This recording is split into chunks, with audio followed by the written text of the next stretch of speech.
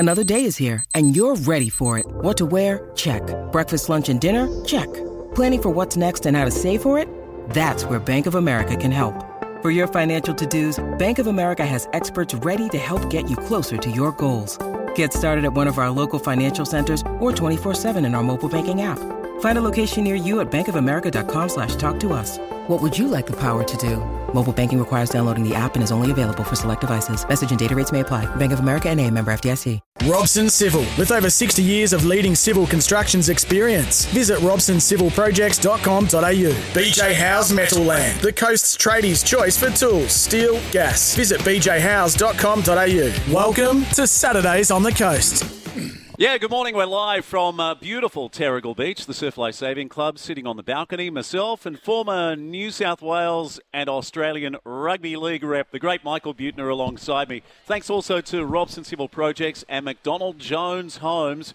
We love both of those guys. And Butts, it doesn't get any better. Mate, it is absolutely sensational down here right now. The sun is shining. And I got to tell you, it's something we haven't seen for probably about the best part of a week, Steve. The rain that's come down earlier this week was absolutely horrendous. The wind that was blowing, really tough for some people in those areas that were really affected by the flood. So, thoughts go out to those people, and hopefully they're on the mend and coming good. But we've got a great show coming up, Steve. Plenty of action. Yeah, well, Butch, I live in Pleasantville in Berkeley Vale, and I really feel for people along Lake Edge and Chittaway Point, Chittaway Bay, Long Jetty, at the north end of the coast as well, like around Charm Haven, and then places down on the Hawkesbury, like around Spencer, that, really suffered through this period. So massive, massive shout out to the SES and the incredible job they did responding to all of the people in emergency circumstances. What a fabulous job they did. And even some of my friends in the Surf Life Saving Club, so Heath Lang and also the president of North Entrance, Ches Lewicki. So they manned the jet skis and the rubber duckies and went to help people that needed assistance during the floods. They do an amazing job, and without them, we talk about 1 in 100-year floods. We've had 3 of them in the last 12 months, and it's just amazing. And I'm going to put a shout out to the big guy upstairs, and hopefully that's enough rain for the next 12 months at least. We get a bit of sun and just enjoy the good weather. Yeah, let's get cracking. You said we've got a great show. So joining us this morning, Jeremy Paul will take a look at the second test between the Wallabies and England. Can you believe they got the job done last week after they had a player sent off? So we're down to 14 in Perth, and we defeat England. In fact, there are a couple of late tries that flattered the English. Yeah, I agree. And that's probably the disappointing part for the Aussies in relation to, they were so strong with 14 men and that last 5 minutes where they conceded 2 tries. Well, I think one of them was in the 82nd minute, Butts. Yeah, again, I think that for me, I think about the way you want to finish a game, and that's not the way they wanted to finish a game. And you know what? Let's not get away from the fact. We might be a little bit critical of the Aussies here, but they've actually won, and that's a real positive. And they hadn't beaten the English in about 8 matches. Correct. Also this morning, David Hall, wheelchair tennis legend, but a young guy from the coast, 17-year-old Nick DeVivo. Now, you've seen the footage from yesterday. Yeah. Steve-O caught up with him and showed him some serving techniques. Well, I'm not sure you showed him some serving techniques, but anyway, you look like you had a 8, 10, 15 centimetre tear in your abdomen like Rafael Nadal did with that technique of yours. Well, obviously, it's been a while since you've held a racket. Yeah, but don't forget, mate, I've got the jeans on. Yeah. I've got a pair of Ray-Bans on, but I've still got it. You still, yeah. Well, it depends on...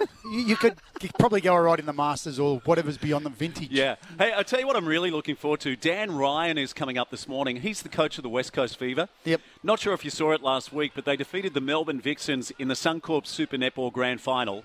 Packed house in WA. This is a guy who was at the Thunderbirds and really struggled, but at the West Coast Fever, he's led them to their first premiership in the franchise history, and tactically they were absolutely outstanding. So really looking forward to hearing his analysis of the match, in particular Janelle Fowler, who was almost perfect on the night. We talked about her last week with Nerida, and the impact she was going to have and how do you stop her. They just couldn't stop her in the midcourt, and it was a runaway for the Fever, which is a great effort. And as you say, Steve, he managed to take them to the promised land. Yeah, absolutely. And you could see Sue Gordian was there, who was a former coach, and you could see that everyone was on board. One of their tactics was early in the match. They were actually going for that 2-point shot nearly every time, like inside that final 5 minutes. And because Janelle Fowler is virtually unbeatable with rebounds, they were confident to take that shot. That makes sense, doesn't it? And I remember it makes perfect sense. Well, it makes perfect sense. If you get it in, you get 2 points. If you don't, you got someone who can rebound it. Right, and then you get the 1 point. And on that note, let's go to a guy who's been waiting patiently online on the McDonald Jones Homes open line. Tony Clark, good morning, mate. The benchmark is back. Good morning, boys, and it makes perfect sense, Michael. Certainly does. Oh, I don't see anything. I don't think you have to be a genius to work that stuff out, but anyway, it's good work from the coach. Well done. TC, your thoughts? Let's start with last night. What a game this was. So the Knights score a couple of incredible tries and lead the Rabbitohs, and then bang, bang, bang on the left-hand side. You know, Cody Walker outstanding last night. I'd like to get your thoughts on Latrell. Is it one of the young guys from the Rabbitohs who's been a fringe player for a while, picks up 3 tries? Yeah, I thought it was a great game of footy. Actually, thoroughly entertaining, Stevo, and the Knights were certainly hanging in there for a long time. And but just the class of Walker, Mitchell, got him home. I thought Latrell was just so good to see him, happy, strong. Just looking like he's loving his footy again. By the way, Butts, Richie Kenner it was. Yeah. So I think he's had a lot of injuries. So he scores in the 30th, 33rd, and then he scores again in the 42nd. He replaced Alex Johnson, actually. So, again, that would have been more tries for Alex Johnson, who's a prolific try scorer. There's no doubt about that. What about Johnson? Like, I might sidetrack us here, but I'd like to get your thoughts and also TC. We probably never thought anyone would catch Ken Irvine, but he's got a real opportunity, Alex Johnston, and what a fantastic career he's had. Oh, he most definitely has. He's an out-and-out try scorer and on a back line that he's been fortunate enough to be on over these years. He certainly knows how to finish. Clarky, I want to talk about when you think about the game last night, it's the style that suits South Sydney, where it's just a try-fest, and they're going to back themselves most times over, I dare say, there's very few teams that can outplay them in that style of footy. Oh, definitely, Michael. Definitely. It sort of probably at a couple of stages. It looked like the old under-20 competition, didn't it? With try for try and sort of the defence wasn't paramount to both teams. But as you said, if you allow the Rabbitohs to get into that situation, they're going to hurt them. I believe that they're probably the only team with a chance of beating the Panthers, actually. I agree too. I thought about that this morning, the Holden Cup, because suddenly it's a 40-28 scoreline, just a triathlon, Butts. Yeah, it certainly was, and they, I think for the Knights, they would be really disappointed with that last 10 minutes to put themselves in before half time. They put themselves in a position where, they're up 16-6. Against one of the front runners. They've played some exciting footy, and then they've just allowed 3 tries prior to halftime. And it was 3 tries in 7 minutes. And then on the flip side, I think the Rabbitohs, there were some massive warning signs, particularly when Bradman Best scores, and South's just overread it, TC. What are your thoughts? Yeah, no, definitely. Newcastle's, just that game management for that 10-minute period, or 10 or 12-minute period, Michael, was the thing that hurt them. They just really had to get in the grind, but they which is a bit of a concern with where they're at, actually, because their plan A was great, but, okay, well, let's just pull back a little bit, get into half-time and reassess. But they, as I said, I love watching South when they're in that mood, because it's just such good footy, and as I said, I firmly believe that, because they had a couple of fair players out last night too. I think Jason, the coach, I think he said he had 40% of his salary cap out last night. So there's some pretty talented players to put back. So Panthers, Rabbitohs for sure for me. Yeah, good point, TC. Cam Murray's out and also Damien Cook's out. Hey, I just want to mention about David Klemmer. So last week I saw him in the post-game interview and he spoke about himself in third person, which you know, boys, that I absolutely love. He said the old David came out tonight. Well, the old David was out again last night. Wow. And in the end, old David gets sent off. Well, you know what? For me, that is probably the softest send-off I've ever seen in my life. And I don't know what your thoughts are, Clarkie, but that's embarrassing. If that's where our game is going, then you know what? It is ridiculous. Yeah, I know. I didn't see anything in it. I mean, he was frustrated with the end of the game, you know, and I thought it was pretty soft. But you know, we'll probably discuss the referee shortly, Michael. But who would want to be one? You know, it's just I don't know where they're heading. You know, and he certainly didn't warrant a send off last night. Well, I know in particular you want to talk about Craig Bellamy and his response to what happened on Thursday night. Take it away, TC. Oh, I think so. It's so important that, and with what happened with Brandon Smith. I mean, you know, good on the referee. I probably, for what he said, you probably would have sent him off. You know, not just 10 in the bin. And the difference, you know, probably the thing I've noticed this year is being back at the coalface of junior rugby league, and we just haven't got any referees. And then when you look at how we portray them, why, as I said to them, repeating myself, why would you be a referee? I mean, the drama, you know, with Ricky Stewart last week, Hasler, Trent Robinson got on the bait. You know, like it just drives me nuts. We've all been in situations, Mike, that you can blame the referee. But, you know, did Ricky Stewart blame... Who was the bloke that caught the 10-metre kickoff and then threw it back to the St George bloke and scores under the post? You know, like, did he blame his players? You know, that we've really got to have a reset around what we do, and that's why I admire Craig Bellamy so much. There is never, ever, never a word that, it's the ref's fault. It is always the player's fault. And as a coach, you know, it's very difficult. I mean, I went through a couple of grand finals where you could have gone, gee, you know, that was, you know, a couple of tough calls. But, you know, do you blame your player that missed the 2 tackles and let the tries in? You know, it's something, as I said, it is ultra important that we get away from this criticism. Like that, the bloke, Peter Goff, you know, Dragons, Raiders, you know, imagine refereeing in those conditions, gale force wins, and then he probably should have made a decision at the end, but he didn't. But all week, that's all we've been reading about. Get over it. Yeah. And I heard Nathan Brown on Triple M last week, and he was talking about being at the Warriors, and he said you could actually track the games where a rival coach has teed off the week before they play the Warriors and then see what the penalty count is that week. And he said it happened to us 2 or 3 times, and he goes, I'd like to get some data on which coaches teed off in the press, and then they get a bit of a rails run the following week. Yeah, look, that wouldn't surprise me, to be honest. I'm with you, Clarkie. You know what? That Raiders-Dragons game last week, right? No doubt that should have been a penalty. Okay, yep, fair enough, I get it, right? Or whatever the ruling is. And this is, you know what, this is the problem. So paint the picture for our listeners who may have missed it. I'll paint the picture. It's, you know, they're in front of the post, the Raiders, about to play the ball, right? The hooter has gone, or just about to go, and Ben Hunt is at marker, and basically steps around, tackles the dummy half without him being able to pass the ball. And that's a 6 again call, which then means it's not a penalty.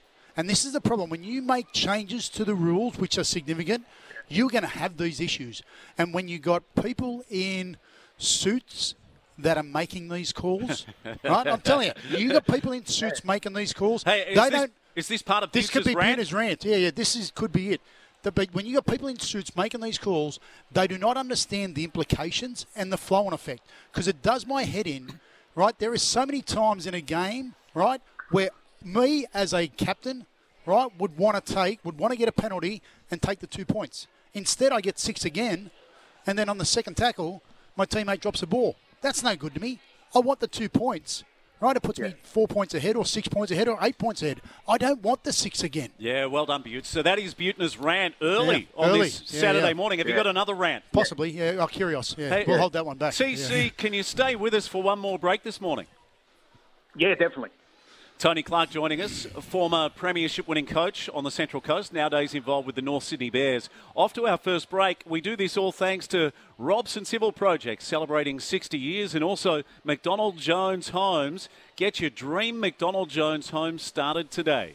This is Saturdays on the Coast on SEN. Robson Civil, with over 60 years of leading civil constructions experience. Visit robsoncivilprojects.com.au. BJ Howes Metal Land, the coast's tradies' choice for tools, steel, gas. Visit bjhowes.com.au. You're listening to Saturdays on the Coast. Yeah, welcome back. We're live at Terrigal Surf Life Saving Club up here on the balcony. And Butts, you know you can hire this venue. I think they've got a birthday which is coming up, maybe a 30th. It's a 30th, yeah. But it's also a wedding venue. Yep.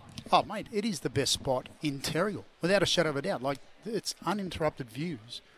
A panoramic is the word. Panoramic. Well, it's bloody fantastic, and I've got to say. Yeah. Thanks to our sponsors, Robson Civil Projects, celebrating their 60th anniversary. In fact, they had some celebrations just a few weeks ago. Well done to Grant Robson and the entire team, Peter as well. Thank you also to McDonald Jones Homes. And you can get your dream McDonald Jones home started today. And how amazing would that be to move into a brand new home, Butts? Oh, fantastic. It'd be beautiful, mate. Beautiful. Let's go back to Tony Clark, premiership winning coach. We're talking NRL. We're talking State of Origin. TC, Thursday night. Well, now it looks like Penrith. They've got one hand on the JJ Gilton and Shield because the Storm went down again, 28-6. You could get in the queue and with your bookmaker, Steve, and get the money there because they're, 6 points clear. So, the minor premiership is signed, sealed and delivered. And as I said, it's going to take a big change in situation for them not to be holding the big cup up on the first weekend of October.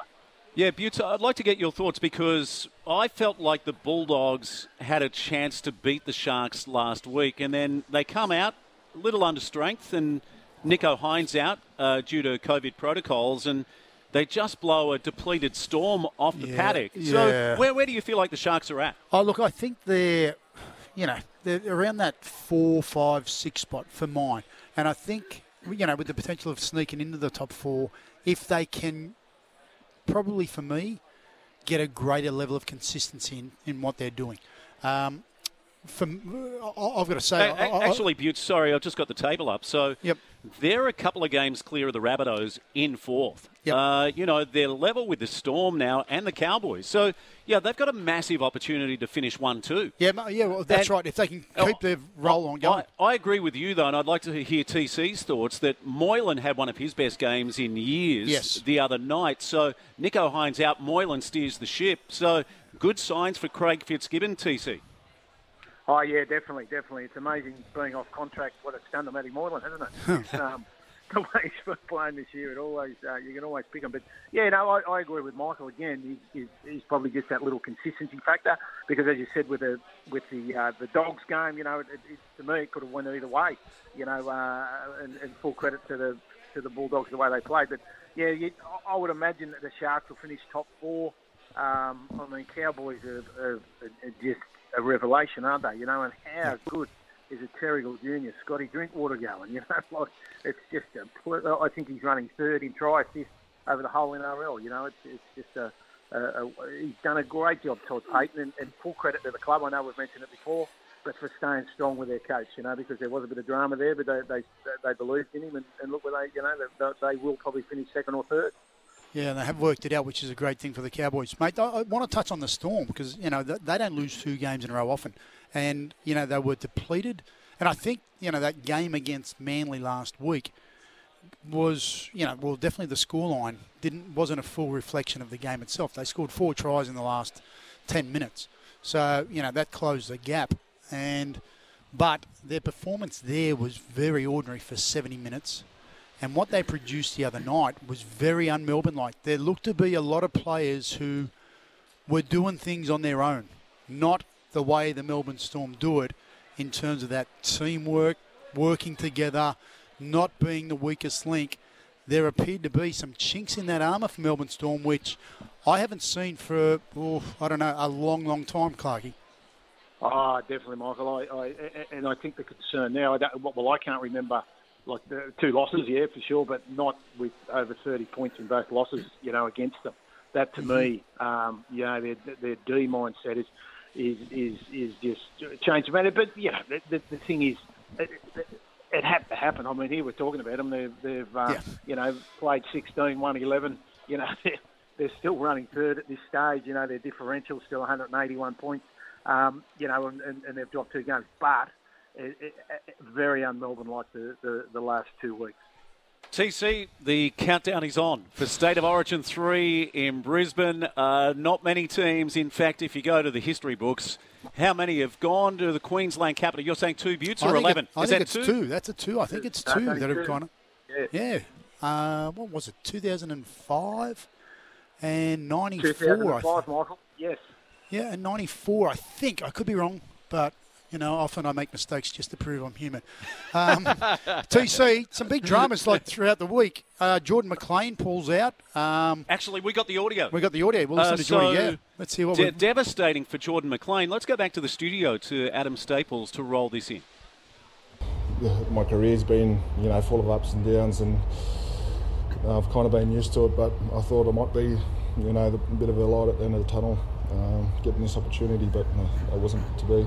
Don't really know what else to say. Yeah, she's don't feel too good at the minute.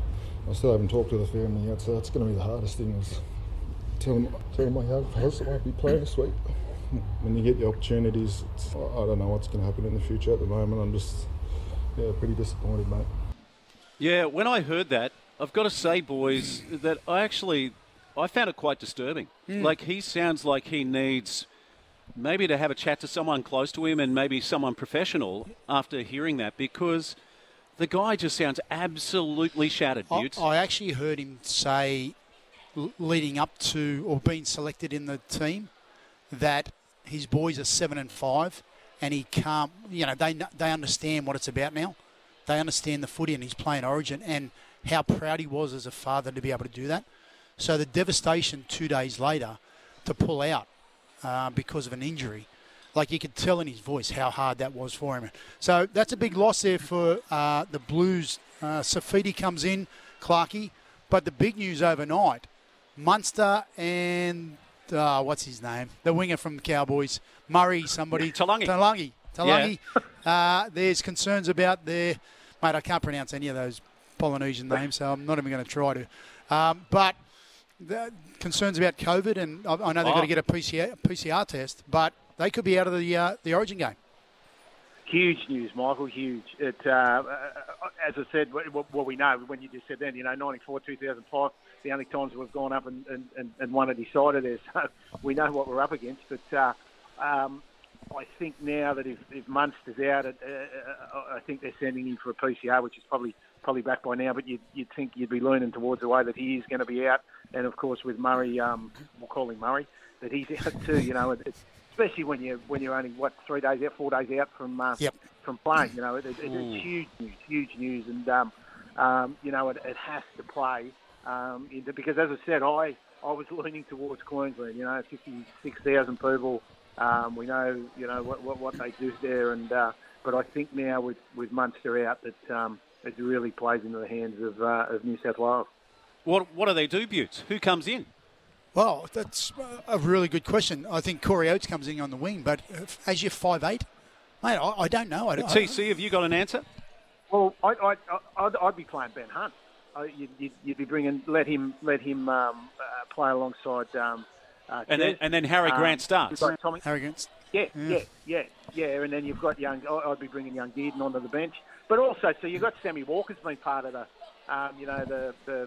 extended squad for the Origin previous. So do you throw one in there? I'd be going a little experience with Hunt. I think Ben Hunt's having his best year ever. Hunt start with Harry Grant, and then you've got Tommy Dearden on the bench. I don't think you lose anything with Hunt there. Right? Oh, sorry, you do lose something because Munster's a great player. But what I'm saying is... Let's not forget he's a man of the match at that level. Correct. But what you lose is that rotation around the dummy half. Now, that was the key factor for them in Game 1. For me, that was the difference in Game 1. For me, I think the key factor for Queensland, TC, and we're on our way to the news, so we'll make this short, but defensively, after Perth, that should be their key focus. What are your thoughts? Oh, definitely. I mean, it's something that, again, we said Melbourne like, well, it's sort of un-Queensland like, wasn't it? So, yeah, that'd have to be your focus this week. And, again, the disruption with Munster and Murray out, is not going to help their cause.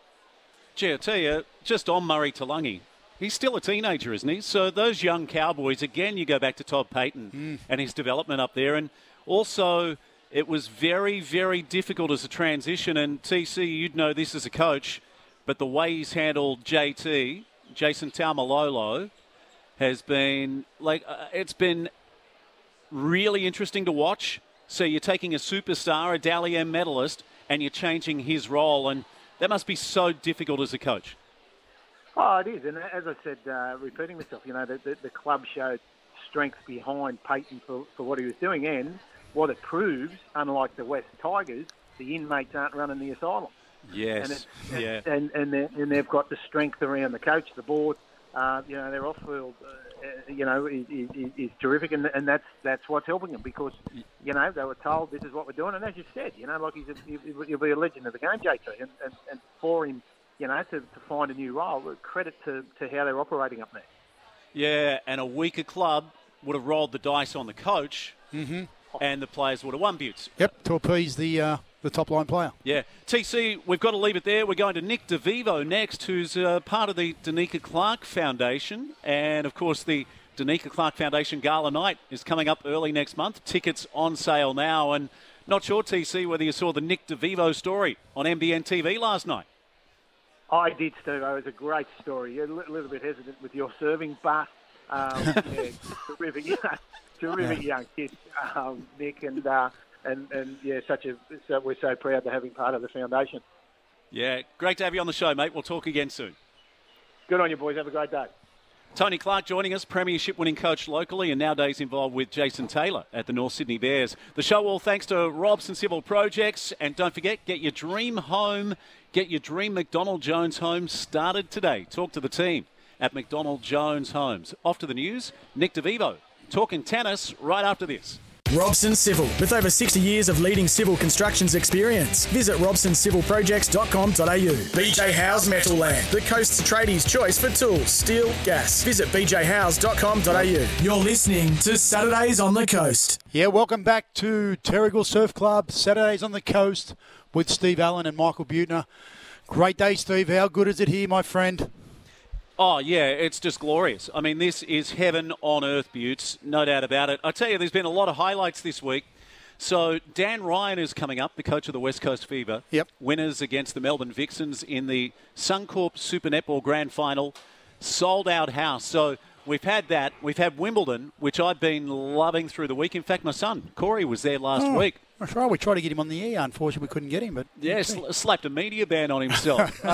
We've had the Tour de France, which has been absolutely awesome as well. And yesterday I had the chance to catch up with this young guy, 17 years old, 6'6", serves at 220 k's an hour, and is about to captain New South Wales All Schools at the Nationals over in Perth. Nick DeVivo, good morning, mate. Hi, guys. Thanks for having me on. Hey, Nick, you've got training coming up in about half an hour from now, but just tell us, mate, it's been an incredible year for you, including a win in the singles and the doubles in Foster just a couple of weeks ago. Yes, so I was up in Foster for the New South Wales Country Champs, massive event. So, yeah, it was really good to get the win in the singles and doubles. Yeah, tell us about who you played in the singles, and also you played with your coach in the doubles, which I'd imagine was a real highlight for you. Yeah, I mean, in the singles, I came up against some really tough competition. Had a really close one in the semis against Rain Boyden from Newcastle, who I've played 4 times in the past couple of months, and we've kind of gone 2 wins each. So, yeah, it was good to get the win over him in that one. And then in the doubles with Jono was just, really good experience playing with him. Gave me some good tips, so it was really good we got through that. Nick, this tournament in Foster, was it an all-open age or was it a junior division? So it was open age. So any age group, really. Yep. There was people from juniors in the tournament and 30-year-olds. Yeah, right, mate. And, mate, just, obviously being 6'6", and being able to serve the way you do at 220 k's an hour, like that's ridiculous.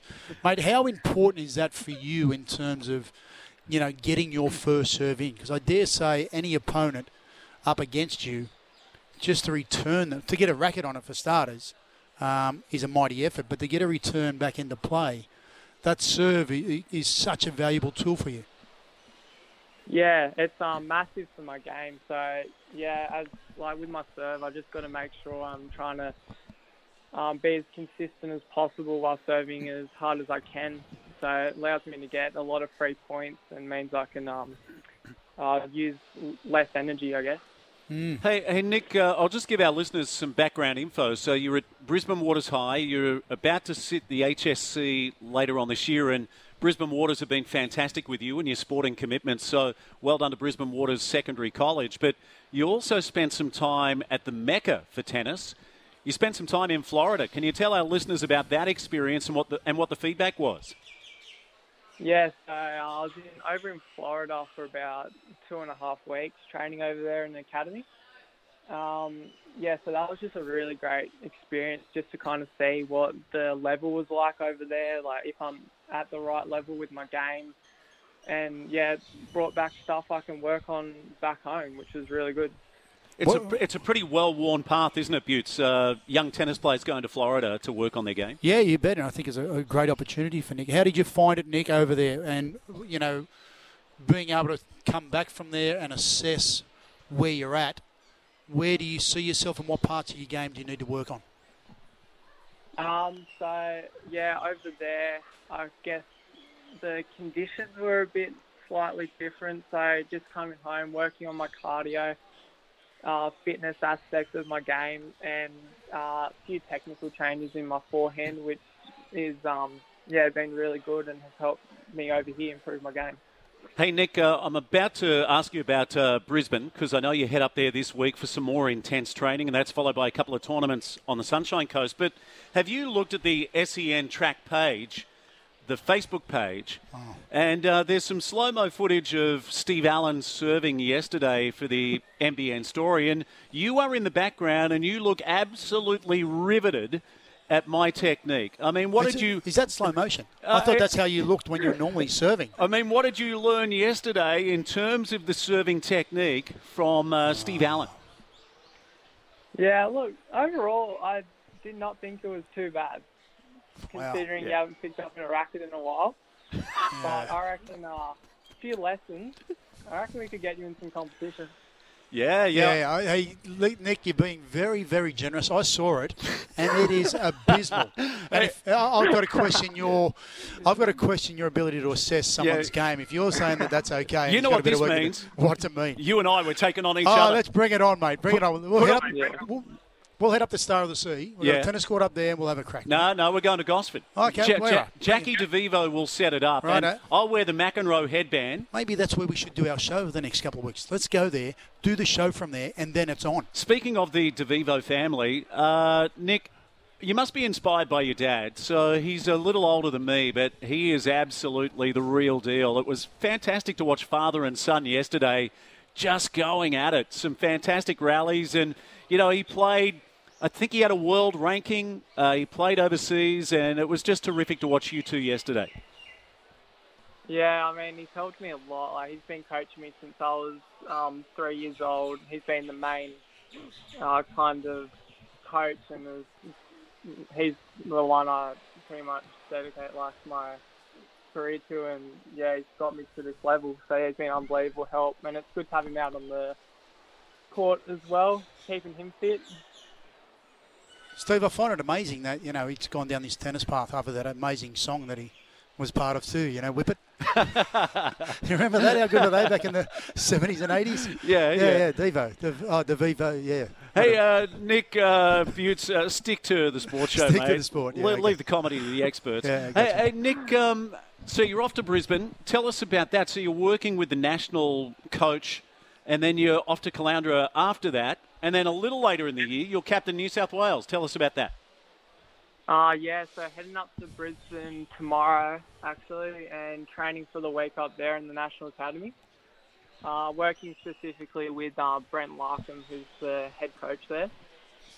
So, yeah, he's been great help last few months. Yeah, and he'll get me kind of prepared for that pro tournament I have in Caloundra. Hopefully I can do a bit of damage there, which would be unreal.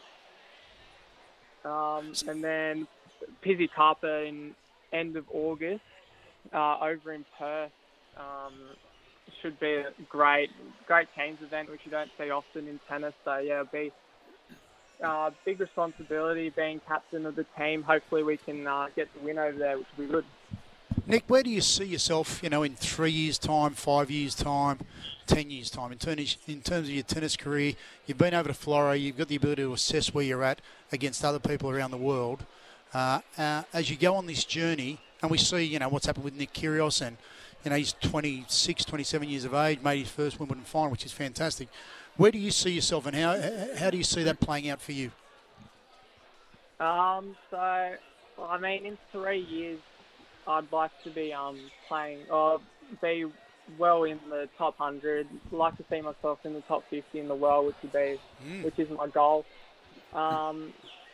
Short-term goal next year, just playing all of the futures and challenger circuits, which is the step below that kind of ATP tour, and I'd love to get into the Australian Open next year in the qualifying, which, yeah, that's my goal at the moment, and going down to Nationals, obviously, which Danica Clark's funding could get me into that. So, yeah, really looking forward to it.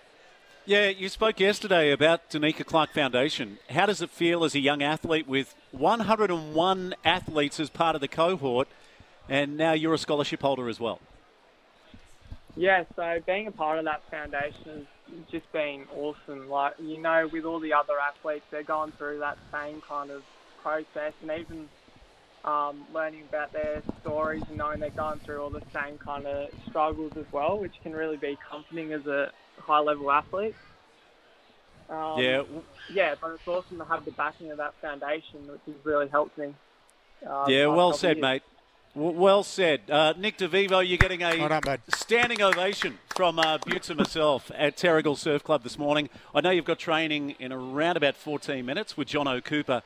Well done, mate. Congratulations on everything you've achieved so far this year. Yeah, thank you so much. Thanks for having me on.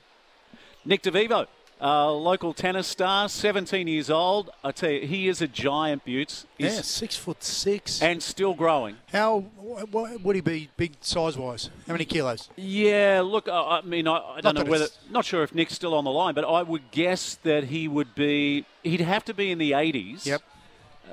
Nick, are you still there? Yeah, I'm still on. What do you weigh in at, my friend? What do I weigh? Sorry. Yes. I think I'm at around 87 kilos. Yeah, right. Yeah. Okay. Yeah. So it's a solid frame. You're very intimidating when you get out there on the court. And so, and the beauty of it is you've still got to have that agility out on the tennis court and get around. And that's probably the hardest part for someone as big as... If you look at his dad's a solid unit. And actually it was really interesting to watch yesterday how hard his dad had to work to kind of match the power. Because, as you know, every action has an equal and opposite reaction. Yes. And you could see just how hard... you could see just how hard Rob was working to stay in the points against his young son. Hey, we've got to go to a break. The show all thanks to Robson Civil Projects and also McDonald Jones Homes. Back in a moment, we'll catch up with David Hall and we'll dissect the Wimbledon finals this weekend. Saturdays on the Coast on SEN.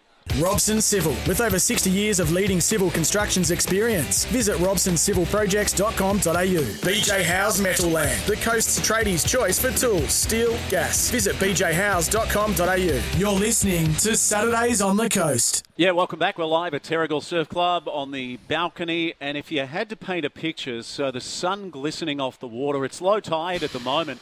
To our right, we just saw some outrigger paddlers come in. So they're on their single outriggers. Yep. And we can see some stand-up paddle boarders at the moment and probably about half a foot at the moment. So not much more than a ripple.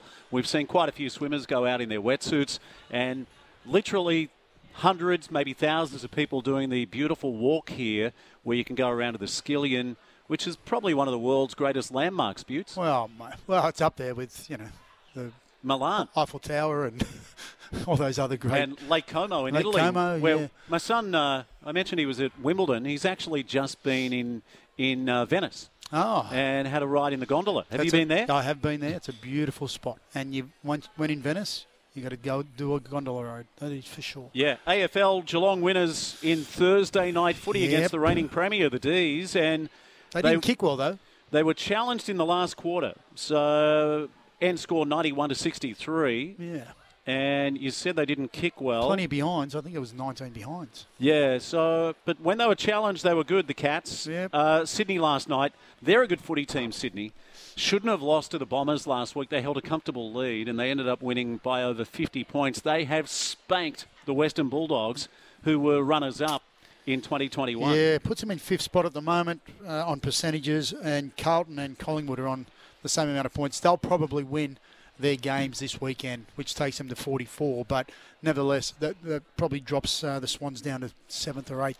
Nevertheless, they're sitting pretty at the moment. They're playing some good footy, and that's a strong win against the Bulldogs. Hey, Butts, we're going to talk to David Hall shortly. So, the greatest of all time in wheelchair tennis.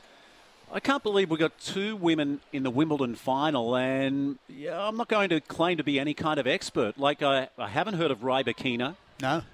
She's the 17th seed, and Jabeur, who's ranked number 3. So one of them is it Tunisian? And the other is a Russian Kazakhstani. There you go. So I guess with Ash Barty dropping out and Serena went out in round 1, we've got a changing of the guard. Suddenly your interest in the women's game is probably not as strong as it once was. And, we remember the hype around the Australian Open and of course, Wimbledon last year with Ash Barty winning that. But now that she's not there, look, I guess all the focus, well, for me in particular, has been on the men's, and in particular what, Nick Kyrgios has done, how he's managed to get to the Wimbledon final, which is fantastic, up against the Joker. I know we're going to talk to Hawley about it, but wow, what a game it is. The men really had a good week. So De Minaur unlucky. Yep.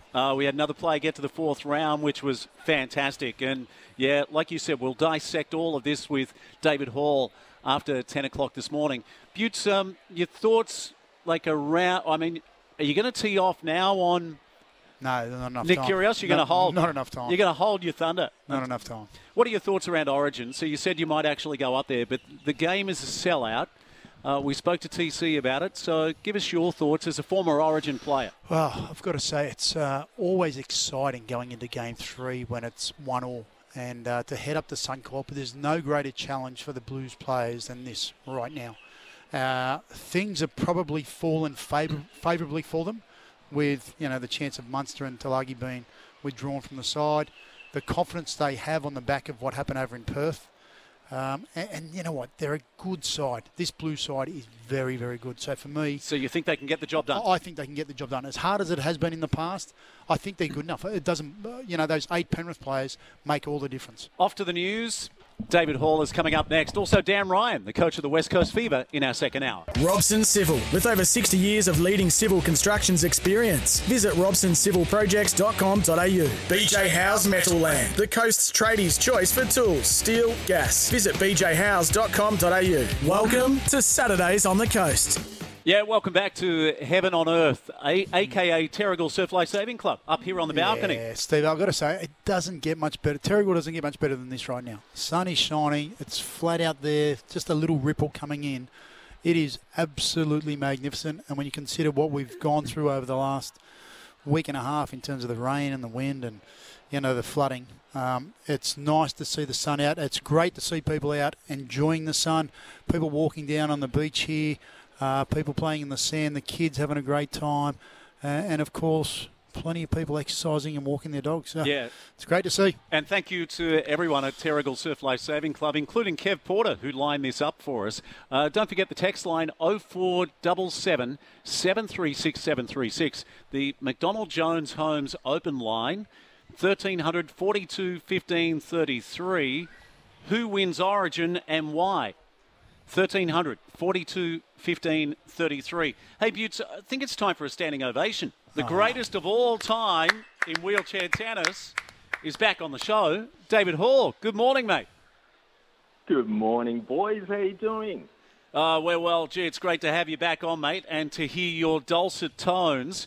We were just discussing a moment ago about the women's final and a real changing of the guard. How do you see that match tonight? Number 3 versus number 17 in the rankings, and one of the ladies is from Tunisia, I believe. The others are Russian-born Kazakhstani. Can you tell us more?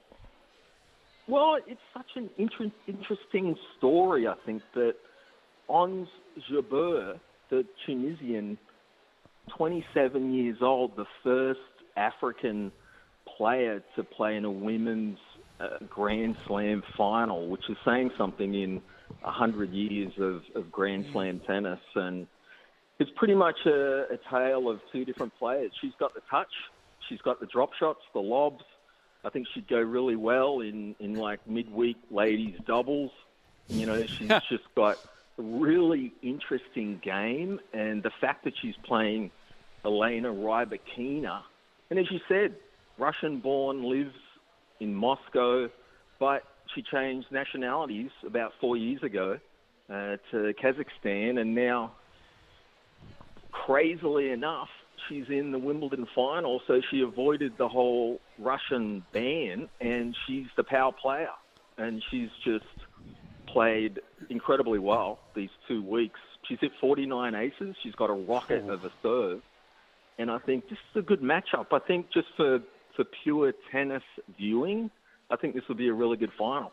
Yeah, so Jabeur, if you missed the semi-finals, she got it done in 3 sets. And Rybakina, I mean, in terms of a form guide, a win against Simona Halep, 6-3, 6-3 views. Yeah, I did see a bit of the semi-final, Hawley, with Jabeur playing, and I've got to say, she's very unorthodox. You know, those drop shots, the way that it's almost at times like when you're playing ping pong, table tennis. Yeah. She's got that, you know, she puts a hell of a lot of spin on it. And you know what it sounds like?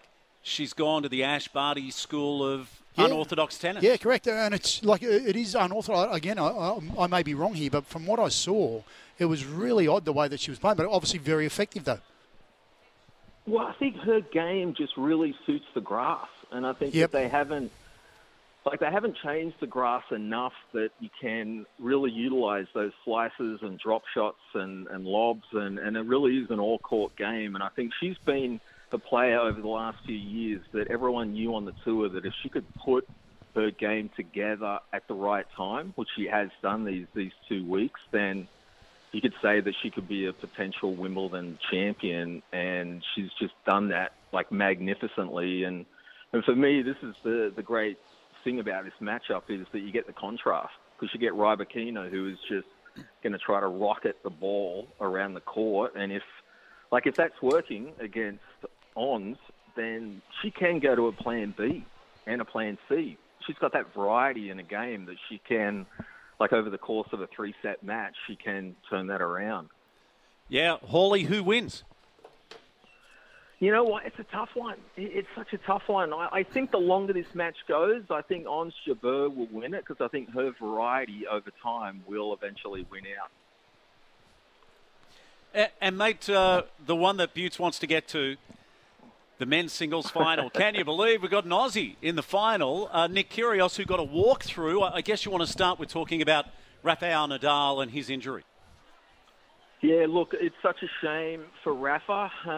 He's had various injuries over the years with his foot, and now he's got the abdominal strain. I think it's such a shame, because I think everyone was just so looking forward to this Kyrgios matchup, because there was a little bit of bad blood, I think, between them in the past, and I think it was going to potentially create a lot of fireworks, but it's just a shame for Rafa. I mean, he was still in the running for the calendar year Grand Slam, and of course that's gone now, but he'll be back, I think. US Open, I think he should be fine for that. It's he's done well, Kyrgios, in terms of the way that he's gone about the tournament itself. And obviously the lead up to the quarterfinals with those assault charges. He seemed to handle the situation on the court extremely well. He was able to focus on his game as opposed to be distracted, which we know in the past that he has been easily distracted, Nick Kyrgios. But on this part, he really focused on his game and, end up winning that quarterfinal in straight sets. What is there a huge advantage for Nick Kyrgios going into this final, having that semi-final off? Yeah, it's a funny thing because if you do get too much time off during a tournament, it can kind of upset your rhythm a bit. Mm-hmm. But with Kyrgios, you just never know. Because he's such a player that's outside the norm of what you would think would be a normal professional tennis player, that you just never know. You never know what you're going to get. Is he going to come out and just be the same personality that he's been the last 2 weeks, where he's yelling at his box, yelling at someone in the crowd, he's talking to himself, you potentially could get into an argument with a guy on the other side of the net. You never know. Or is he just going to come out flat?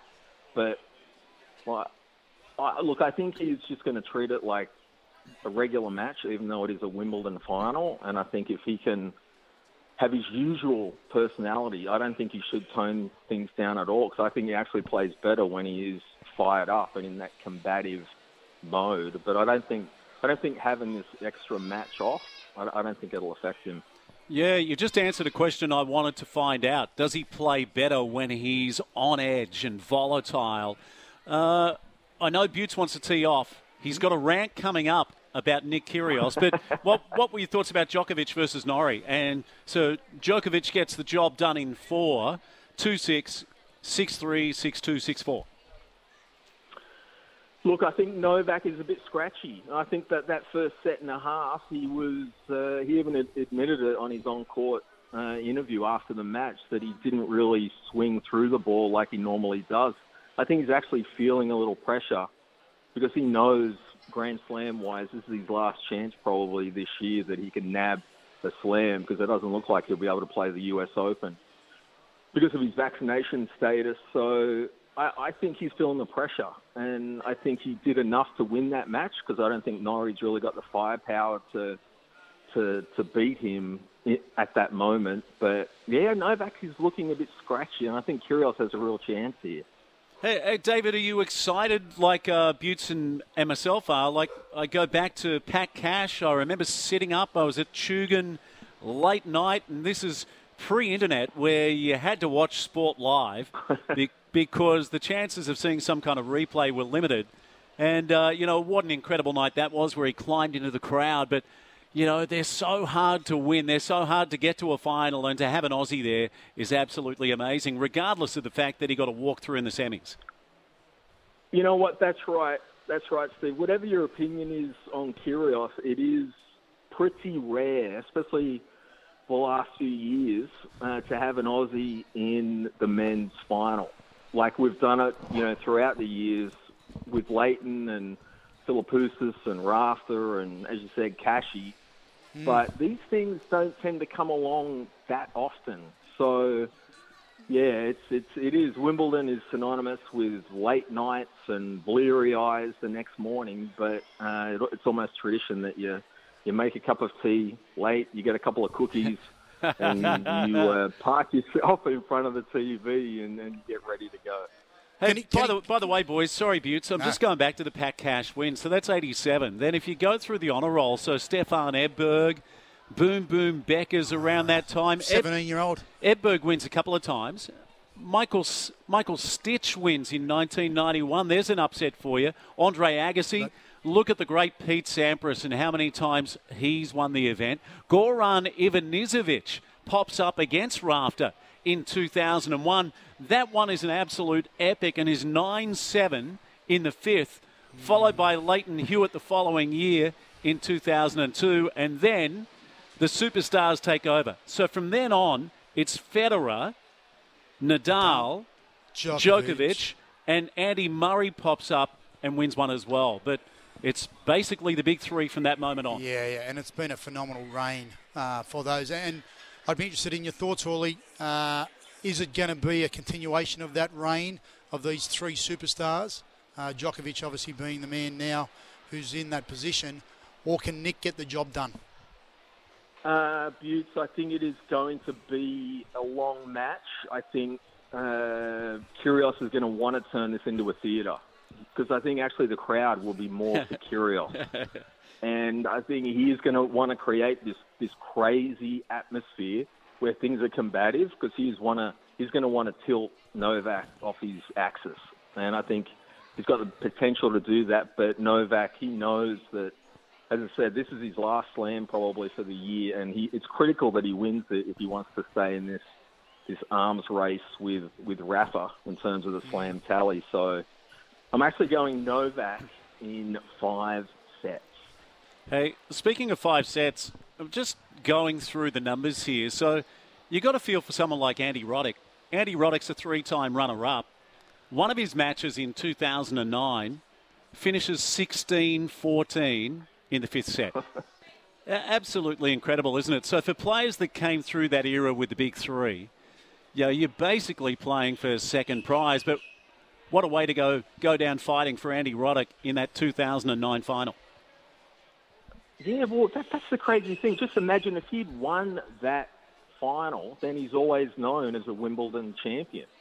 Like, no one can ever take that away from you. And you're right, that through history in this era of the big three, all those slam finals are littered with players that got there in the moment, but they could never get back or get over the hump and actually win a slam. And so those guys, that level of domination will probably never happen again. And for Kyrgios, this could be his one and only chance that he ever makes it this far into a slam. I mean, considering the last time he was in a quarter-final at the 2015 Australian Open, and that was the furthest he'd gotten at a slam in the last 7 years. So from his perspective, he might not ever make it back to this position. So he's going to want to take his chance right now. Hey, David, one final question. Is Sammy Stosur through to the mixed doubles final? Mate, that is a very good question. And to be honest, I don't know. I would love she is. To say that yeah, she is. She's through with, is it Matthew Ebden? Yeah, so she is through. Yeah, and Adams confirmed that back at headquarters. And I believe is the Central Coast player, so Matt Ebden and Purcell. So I believe Max Purcell grew up on the Central Coast. Yeah, so they are through to the doubles final, which is just sensational news, and can't wait for it all to unfold. Standing ovation for the greatest wheelchair tennis player of all time, David Hall. Thanks for your time this morning. Good on you, boys. Take care. Yeah, how good to have David Hall back on the show, Butts. Oh, I just have the insight, that understanding of the game itself. He's fantastic. He knows it. He knows the game so well. And pardon me, sorry, he's going to. I know he choked there. I don't know what happened. You all right, buddy? Oh, I'm back. Yeah, I've got you back. Yeah. But he's look, it's going to be a great game. There's no doubt about it. And it's great to see some Aussies, some other Aussies in the mixed doubles final. Fantastic. It's going to be a great tournament for the Australians. And you know what? I'm not going to tee off on Nick Kyrgios only because you know what I'm not a fan of his and what he does off the court, even what he does on the court. But what I will say is he's representing Australia. He's in a Wimbledon final. I've got his back, Steve. I've got his back. All right, we're off to a break. We'll talk some rugby in just a moment. The Wallabies got the job done. 14-man Wallabies got the job done against England last weekend. They can wrap up the series in Brisbane tonight. We'll also catch up with Dan Ryan, coach of the West Coast Fever, the Premiers, for the first time ever in Suncorp Super Netball. This is Saturdays on the Coast on SEN. Robson Civil, with over 60 years of leading civil constructions experience. Visit robsoncivilprojects.com.au. BJ Howes Metal Land, the coast's tradies' choice for tools, steel, gas. Visit bjhowes.com.au. You're listening to Saturdays on the Coast. Yeah, welcome back live. We're at Terrigal Surf Life Saving Club on the balcony here. Next week, Butts, we go back to the hockey. The New South Wales Under-13 Championships. So there'll be thousands on the coast. And I did hear via Brett Johnson that it will probably generate between $1.5 and $2 million to the Central Coast economy. Fantastic, isn't it, that they have that facility up there that's able to accommodate these types of tournaments and bring that much value and a boost to the economy. It's fantastic. Yeah, they could maybe put a third playing surface in, and that would mean they could attract even bigger tournaments. Yeah. At the moment at Terrigal, oh, by the way, in a fortnight's time, we'll be at the New South Wales Pool Rescue Championships, which are being held at Woy Woy. So the Central Coast holding another big event. Here at Terrigal at the moment, we can see the dive boat coming in. So that's away to our right. So in the Haven at the moment. Yeah. So probably on their way back from the ex-HMAS Adelaide Buttes, which is between Terrigal and Avoca. Yep, I would suggest so. And I haven't been out there myself, Steve, for a dive, but there's a lot of people that get out there. I went boxing this morning and they're coming and going non-stop. So yeah, it'd be amazing. Yeah. Hey, let's go to Jeremy Paul, the man who's done it all, a World Cup winner, also a John Eales medal winner. JP, good morning, mate. Welcome back to the show. And you predicted correctly last week the Wallabies got the job done against the English in Perth. Yeah, morning, boys. Thanks for having me on. Down there in the lovely Terrigal. It's just so nice to be dry, isn't it? Yeah, what a performance with 14 men last week. Bit of a silly, back to the old days with the headbutt. Couldn't believe it. I dare say, yeah, JP, great. the headbutt back in your days would have been a little bit different to the headbutt that was sent off. Yeah, yeah. And JP, you know, I was pretty disillusioned after seeing that. So Darcy Swain sent off, but it was the earlier incident where his hair was being pulled by the English forward, and I know he retaliated and he can't do that, but the English forward got 10 minutes. Our boy gets sent off, and at that point I was just shaking my head because I felt like the first infringement was worse. Your thoughts? Mate, a lot worse. He would have been better off punching him. And I don't condone violence, please. But when someone's pulling your hair, I played with a guy called George Smith when he used to have long dreadlocks, and he used to get his hair pulled all the time. He would actually, he'd pull out 3 or 4 dreadlocks after the game from guys continuously pulling his hair. So it's good niggle. The English have always been good nigglers, but Darcy Swain probably should have controlled himself a little bit better. And he's a young guy, has a big future in the game. But look, you just got to wrap Australia's performance, not from the fact that they won, but with Quade Cooper pulling out 30 minutes before the game. James O'Connor is having a hot dog and a beer, I think, up in doing his promotions before the game, and he comes in, and Noah Lolesio has come in and played an absolute barnstormer of a game.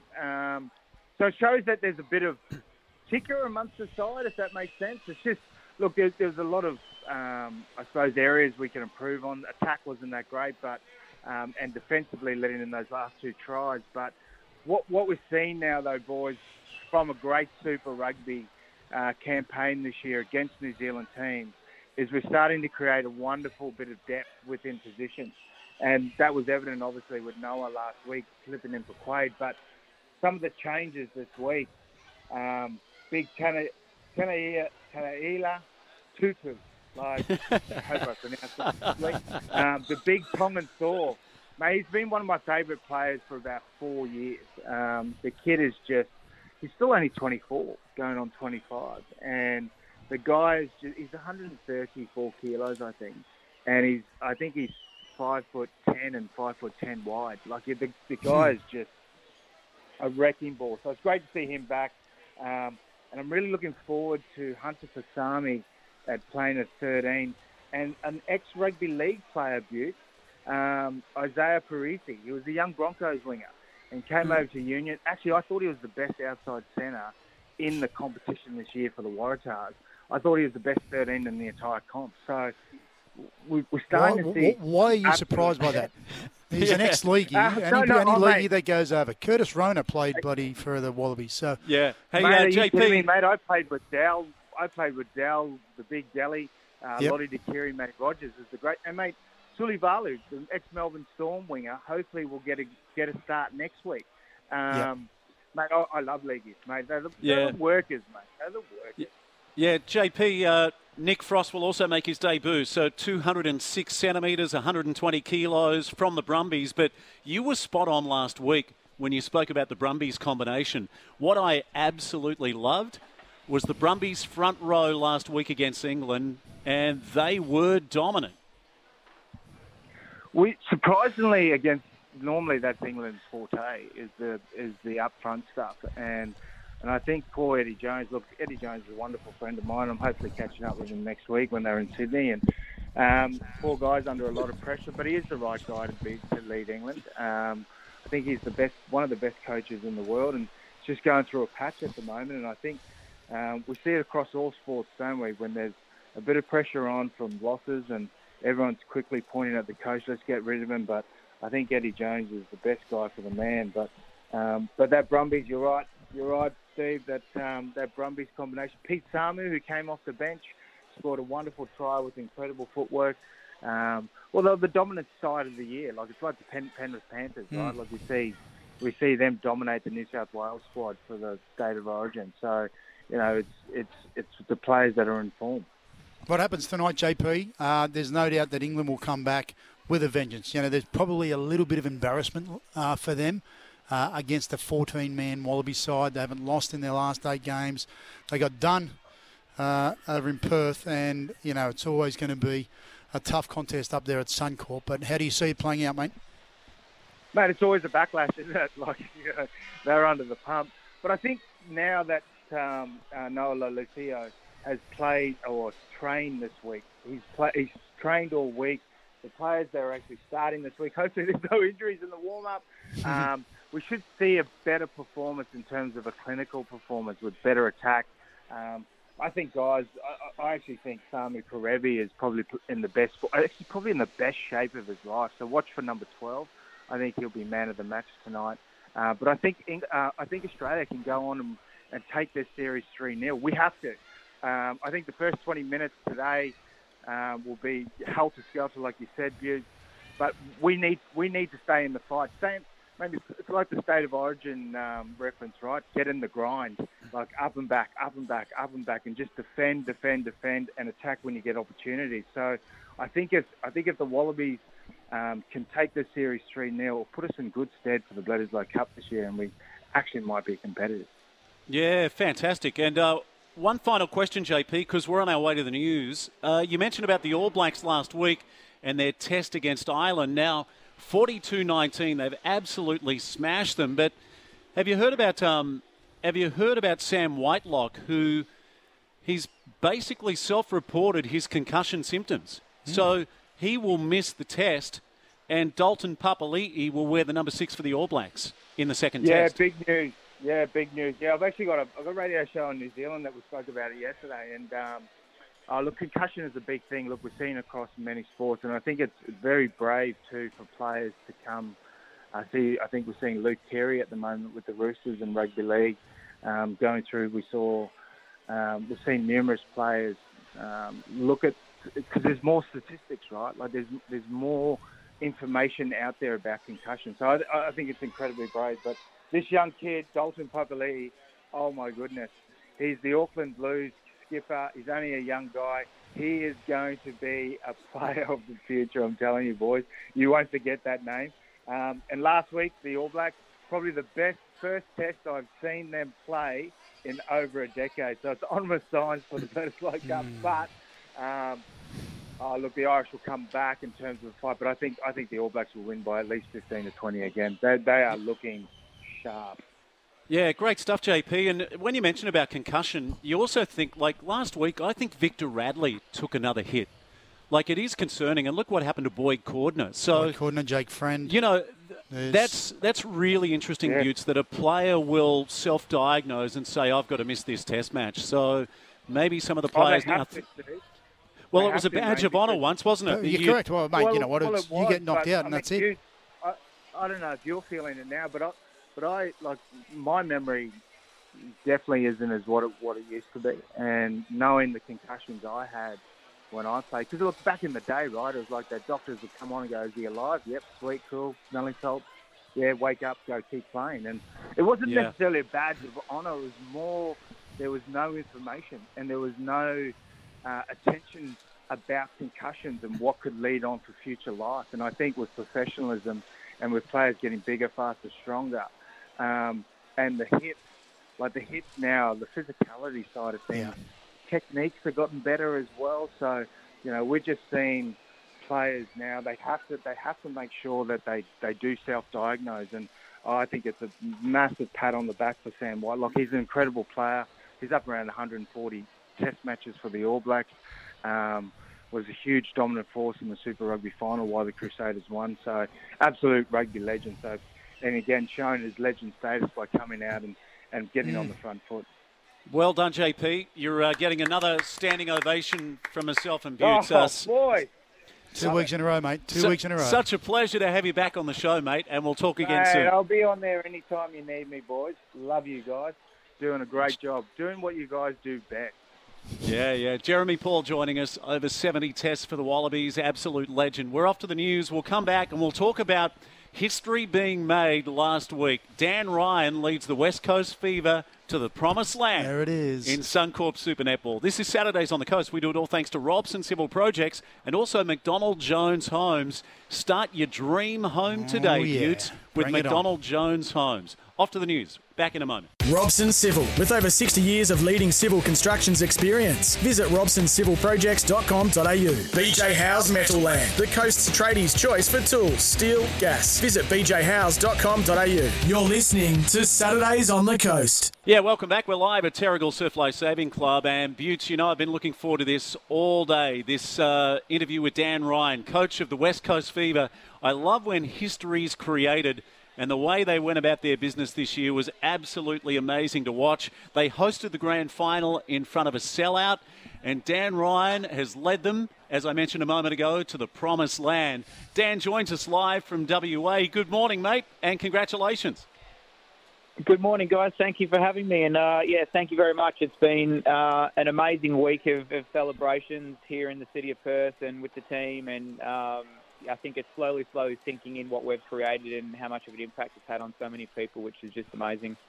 Dan, you were first team through to the grand final, but Vixens, I guess fair to say, were the benchmark team this year. But, you know, just amazing what you guys did last week. I've got to put it down as one of my favourite moments of 2022, and to see the way that everyone rallied around, including former coach Sue Gordian, that finally you guys have pulled this off.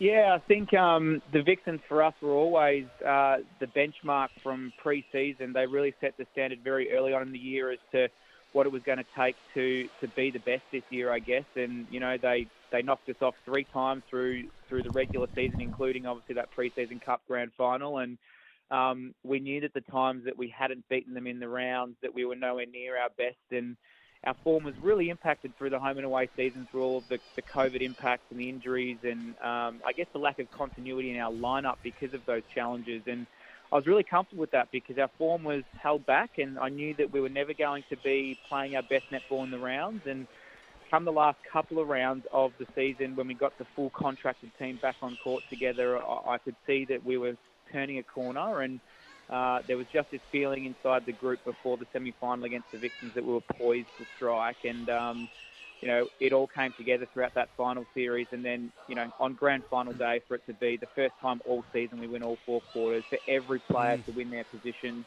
it was the stuff you dream of. And I think it's something that we'll never, ever forget, that the stars aligned and it was just one of those days where, you know, we really couldn't do anything wrong. So, yeah, very, very special indeed.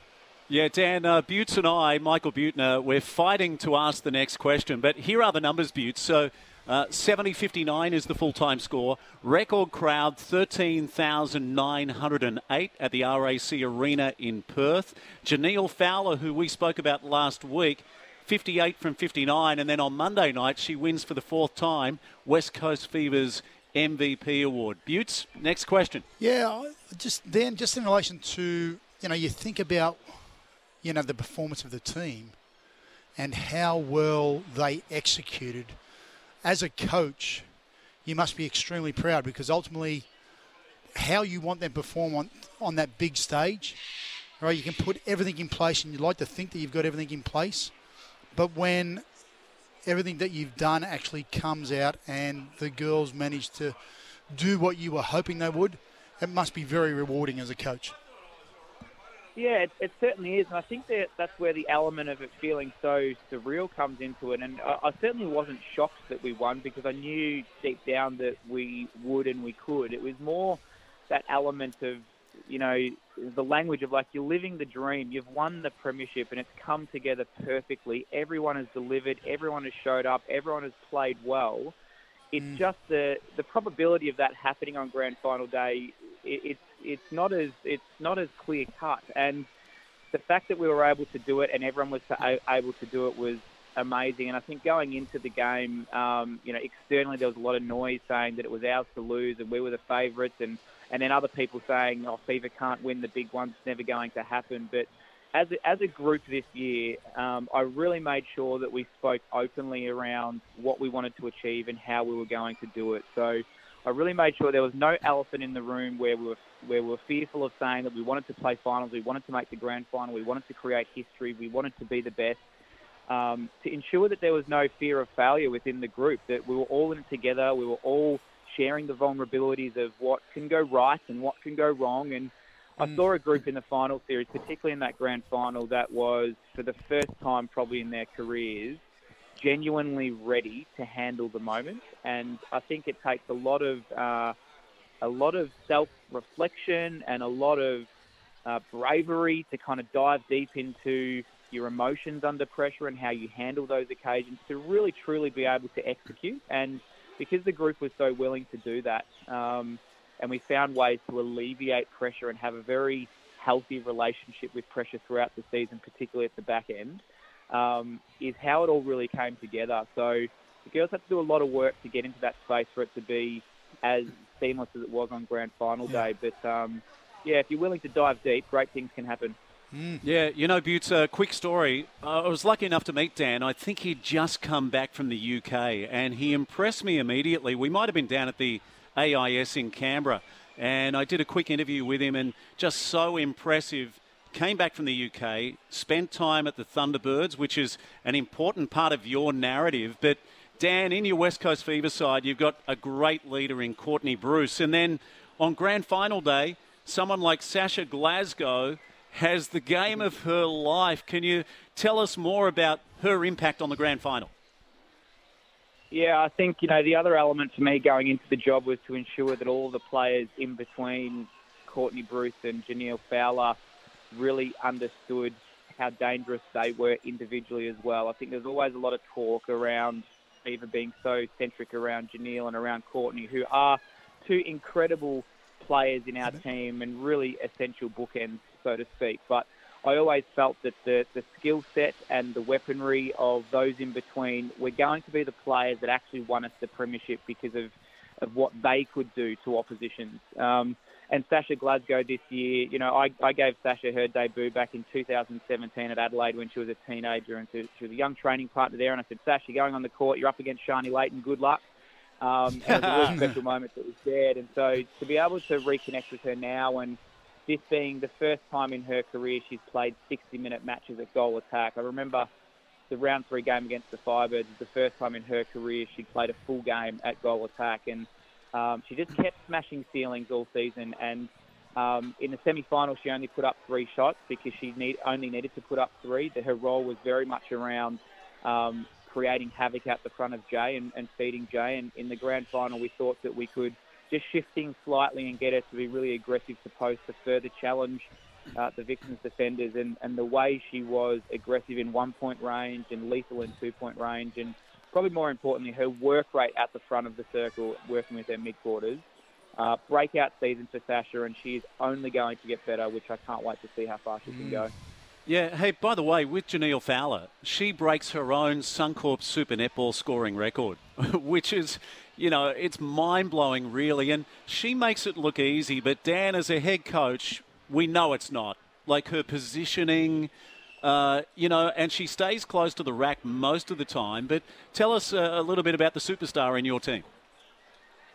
I just have all the time in the world for Janelle, and I think she probably doesn't get the accolades for how good she is often enough. I think a lot of people will see the amount of goals she scores, and a lot of people will straight away gravitate towards, well, she's extremely tall, so it's easy to put the ball in her hand. But when you actually see her in a training environment and you see how hard she works in the gym on her strength, you cannot move this athlete. She is one of the most physically robust athletes you'll ever see. And then there are a couple of times in the grand final where her body was at full stretch and controlling the ball with her absolute fingertip to save it from the feed that was coming in. And it's stuff like that you just look at in awe going, how on earth did she do that? And, even the way she moves, she's a powerful mover.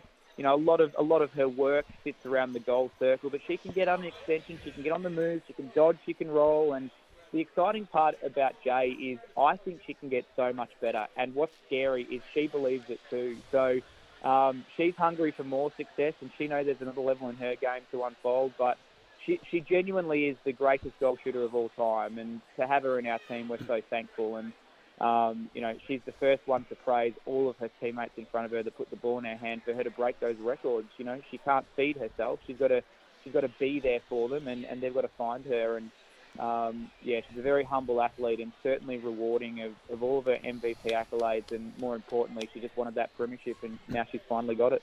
Yeah, Dan, we're getting the wind-up from our producer. Can you believe that? I've kind of got 3 final questions. I'd love to ask you about men's netball. I'd also like to ask how you've evolved as a coach since the Thunderbird days and now at the West Coast Fever. But also, have you got a role at the Commonwealth Games? Surely you'll be in Birmingham in some way, shape or form. I will be on the couch enjoying watching netball for the first time in a long time and cheering hard for the Diamonds. That will be my role. I'm sure you'll do it well, mate. Yeah. I'm sure you'll do it well. Well done, mate. Congratulations. We'll have to get you back on the show because Nerida Stewart's a regular. She's now the coach of the Australian men's team. And, we were staggered to hear there's 100,000 male players nationwide, and that's fantastic for the sport, isn't it? It really is, and I think the game's growing. I think, Netball Australia are now starting to embrace it and acknowledge, which is really important. And at Fever, we've got 4 contracted male training partners that have been huge to our success. So the men in our game play such a huge role, and I think it's critically important that we become incredibly inclusive for the first time and do it properly and make sure everyone is well aware that netball is a sport for everybody. And while our wonderful women are the leaders of our game and the benchmark of our game, they always will be. There is absolutely a place for boys and men in the sport too. Yeah. Hey, we do a thing on our show, standing ovation, and you are getting one after an incredible win last week against the Vixens. For the first time in a quarter of a century, West Coast Fever are the premiers. Dan Ryan, thanks for your time. Thanks, guys. Really appreciate it.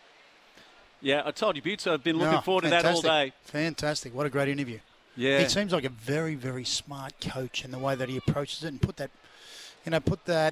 talks about pressure and how they handle the situation, and then it wasn't something that was going to, overcome them as players. I love that. I love that approach. Don't forget, too, he started playing as a young boy. We actually didn't talk about that in the interview, but so he's had a lifelong love of the game, and now as head coach, what a performance. And, it was tough for him. I would have liked to have delved into the time at the Thunderbirds and then what he's done with the West Coast Fever, and they had to get the monkey off their back. So we're off to a break. It's Saturdays on the Coast. We'll come back and wrap everything up live from Terrigal Surf Club in a few moments, all thanks to Robson Civil Projects and McDonald Jones Homes. Robson Civil, with over 60 years of leading civil constructions experience. Visit robsoncivilprojects.com.au. BJ Howes Metal Land, the Coast's tradies' choice for tools, steel, gas. Visit bjhowes.com.au. You're listening to Saturdays on the Coast. Yeah, welcome back. Final break live at Terrigal Surf Life Saving Club. Thank you to Terrigal. And don't forget, this venue is live for hire, and it's one of the world's best venues. It is, without doubt. An absolute cracker of a day today, and the venue itself is fantastic. The best view in town. Hey, Butts, what's been your favourite interview so far this morning? And there's been plenty. Well, mate, it's hard to say. I think Dan Hall, I love listening to coaches, especially successful coaches. So Dan Ryan? Dan Ryan was outstanding. JP and his insight in terms of the rugby union and how that all played out. Look, all our guests have been amazing. Nick DeVivo. 17, 6'6", and serves at 220 k's an hour. So if you missed any of the interviews, you can download the catch-up podcast on the SEN app later on today. Just looking at the cricket, so let's throw back to headquarters momentarily, and Adam Staples is there steering the ship. Adam, Marnus Labuschagne and Stevie Smith, absolutely sensational. Exactly right, guys. 5 for 298 at Stumps Australia. And you mentioned Labuschagne, 104. He was dismissed, but we've got Steve Smith at the crease along with Alex Carey. He's not out, 109. Steve Smith, Alex Carey on 16, not out. So the Aussies in a good position as they head into day 2, which will be underway at 2:30 our time. Yeah, and by the way, the Adam the Tennis being broadcast tonight on SEN. Yes, that's exactly right. So we'll have you covered right here on the SEN network. Yeah, beautiful. Any final words, Butts, on this Super Saturday? Well, obviously there's a lot of sport going on, and it's a big few days up in Queensland. Suncorp Stadium tonight will be chock-a-block, I have no doubt, with the Wallabies taking on England. And then, Steve-O, you head up to Suncorp Wednesday night. Did you say you want to top and tail? Possibly. I might. You know what? I might do a last-minute flight up there. We're going to create a big pillow wall if that's the case, I can assure you. It'll be massive. Yeah. So we're going to be burning the midnight oil with the Wimbledon finals. Also, they're into the mountain stages of the Tour de France. There's so much sport to indulge in. Good luck to all the local athletes this weekend. Rugby is on. Local AFL is on. So we'll have updates for you next week. And we'll be live from the hockey on Saturdays on the Coast next week.